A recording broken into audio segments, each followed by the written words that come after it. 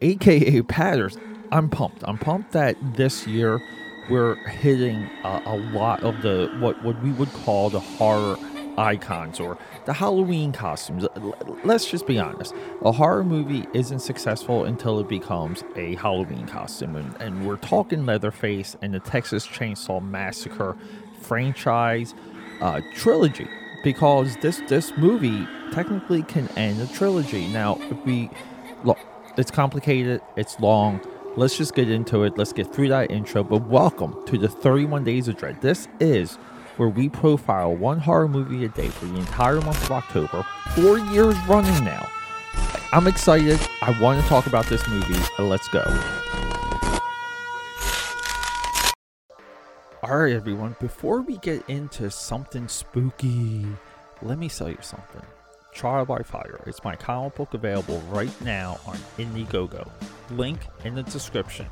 And I will see you on the printed page. Happy Saturday, happy Saturday, happy Saturday. You should be listening to this later in the day on Saturday.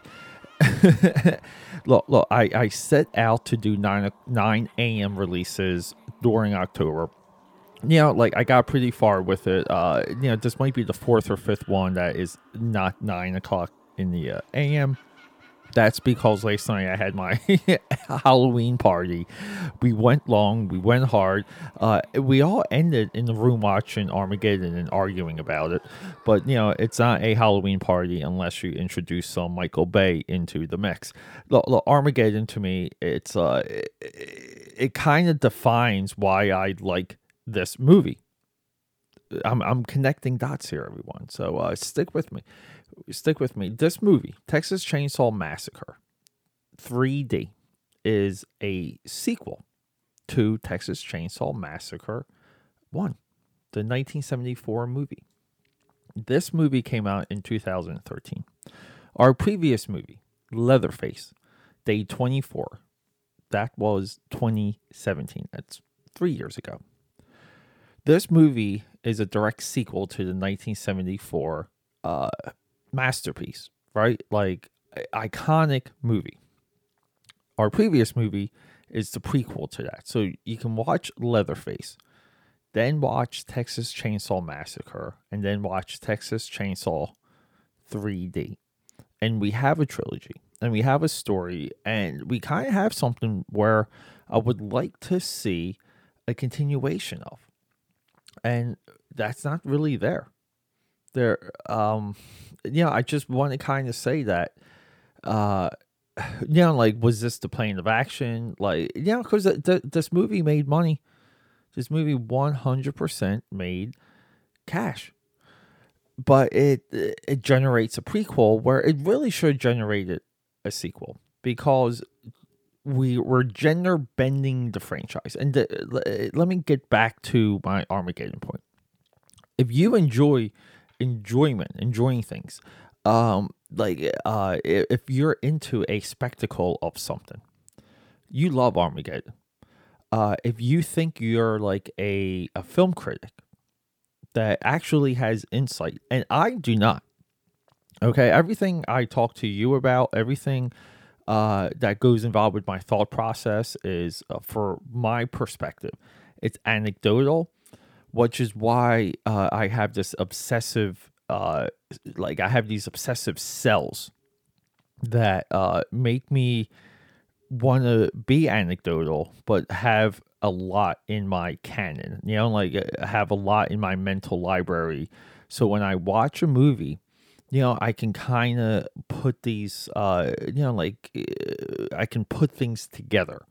I can figure things out, and I can see past criticism, expectations, and all these other low-hanging fruit ideas that make people think that they're critics, make people think that their opinions are valuable, and they're really not. Our personal experiences and how these movies affect us it's really the intent of this podcast. And, I'm taking all of you onto a journey. We're holding each other's hands. We're bros, we're sisters, we're rocking and rolling. And we're going through these movies one by one. And sometimes these movies deliver and sometimes they don't. Sometimes, they're not unique enough for you to look past these errors. But every single movie, like every single one, has lots of errors. You can look at, I mean, I was going back and forth about Armageddon versus 2001. Like, and it's just almost like, man, like 2001, like you can't put that movie on and have a good time. You just can't. Like, what is that movie? I'm not saying it's not what it is, but like, what is it really though? Like, oh, it's like frustrating. So this movie comes out, it gets destroyed. It gets destroyed. No one likes this movie. This movie, okay, Alexandra Daddario. This chick's beautiful. Okay, she's in I think maybe the biggest movie she was in. I know she was in The Rock's Baywatch, but she was also in The Rock's Skyscraper. I think she plays his daughter in Skyscraper. This chick is beyond beautiful. Like, holy crap. Like, we get introduced to her after we see what happens at the end of Texas Chainsaw Massacre in 1974. We know she's a lost child of the Sawyer family, which really was completely taken out after the events of the original movie, outside of Leatherface, of course. We can't kill Leatherface. She inherits a home. Her and her friends going to a road trip. None of her friends have traits that you like. They don't. So you're fine when they die.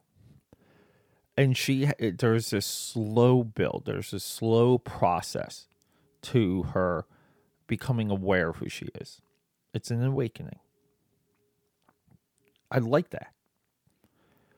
We get a little bit more into Leatherface, which we need after seeing Texas Chainsaw Massacre in 1974. We need to see more Leatherface because he's been an action figure in a Halloween costume since 1974. We get that. Pretty good. We get that in Leatherface, the prequel, Day 24. So we get these things, and along the way, we get what you would call like cable television, sci-fi channel, straight to DVD, straight to VHS type acting, directing, and presentation. It's not 100% there. I agree. This movie has a very awkward carnival scene. That also has a shout out to Saw and Jigsaw, the pig head guys in the red robes are in that scene. Okay, so like we get some awkwardness. We get this the police department that likes what happened, that doesn't like what happened. We get this we get this bias against the Sawyer family. They must be eliminated. These are all the tropes we would expect with a story like this. Yeah, the movie ends in a warehouse, not spectacularly. But at the end of the movie, the Sawyer child, played by Alexandra Daddario. Daddario? We should just call her the dude EO. Her and Leatherface, this is after they've killed everyone they have to kill, because she turns. This is something you see coming. Every single twist, every single turn, every single little like swerve that the story takes, you see coming. This is also Texas Chainsaw 3D. It's really hard, outside of one chainsaw shot, it's really hard to spot where the 3D would have been in this movie. But I will say, of the horror movies that are supposed to be 3D, that are like connected to major franchises like Friday the 13th 3D, this is easily the better one. I mean, this movie destroys Friday Part 3. So they kill everyone they're supposed to kill. We see her. They're in the kitchen, and Leatherface just sits down. It's such a human move. It's such a normal interaction, and he moves old and sounds old, and it's like deep. And she tries to wipe blood off of his face or mask, and he doesn't allow it. And then he goes back down to his hole, because he's kept in the hole. it's pretty good. Like, it's a pretty solid scene.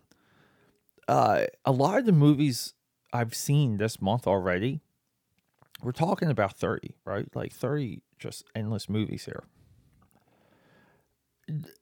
I can't think of a moment similar. I really can't. And this is why we watch movies. This is why we drop our expectations. This is why we sit down to enjoy ourselves and have a little, escape a little bit. It's not a perfect movie, but I think this is a good part 2. I really do. I can think of a lot of part 2s that completely fail. Nightmare on Elm Street, I'm looking at you, right? I mean, part 2s, I mean, like, outside of it, I mean, they really don't succeed. Everyone's disappointed with Pirates 2, Matrix 2, Iron Man 2, Transformers 2. The list goes on and on. I like all of those number 2s, by the way. But no, this is a watchable movie. And it's fun. And it has one of the sexiest babes on earth running around looking hottie. Just looking too hottie. Too hottie. I don't know. I had to say something there. But everyone, this movie's available on Hulu. It's available on Amazon Prime. Texas Chainsaw 3D. You can rent Leatherface for a couple dollars. You can give yourself a really good trilogy. I would say more so than franchises like Halloween. More so than Nightmare on Elm Street or Friday the 13th.